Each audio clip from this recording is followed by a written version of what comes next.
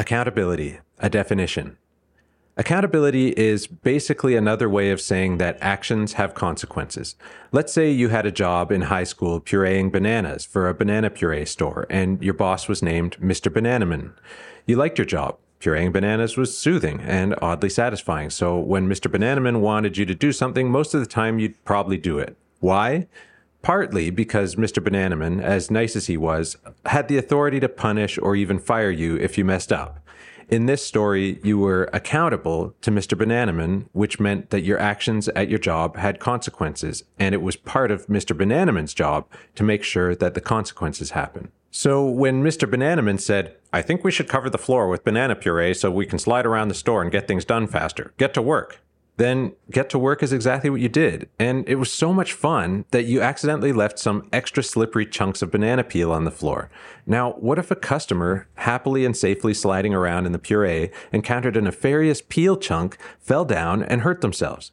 It would be completely reasonable for Mr. Bananaman to be disappointed in you for not being more careful. Had this happened, he might have even fired you for being so negligent. Here we have an image illustrated and described by Nate Schmold.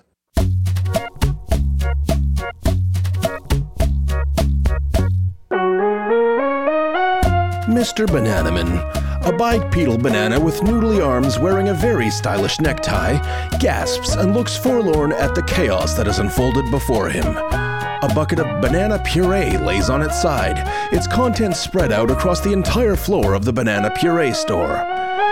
Unsuspecting people skid and flip wildly on the slippery banana puree, launching themselves into the air, screaming, and crashing face down and dizzy in the gooey mess.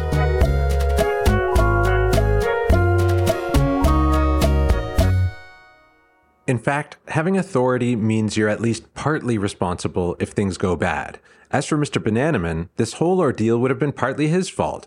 As the owner of the store and your boss, he's accountable for the consequences of the slippy peel incident, even if you were the one who left the chunks there in the first place.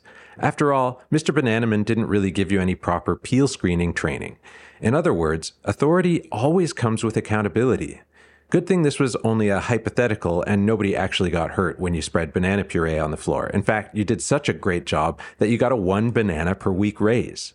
In general, most people are accountable to other people in their jobs and in other parts of their lives. Even Mr. Bananaman probably had a boss. Mr. Bananaman Sr.? In a similar way, most of us are accountable to the law, meaning if you break the law, you might have to pay money or go to prison. Sometimes we're just accountable to our feelings, just like Mr. Bananaman would have probably felt like a big jerk if you'd slipped in the banana puree and sprained your pureeing hand.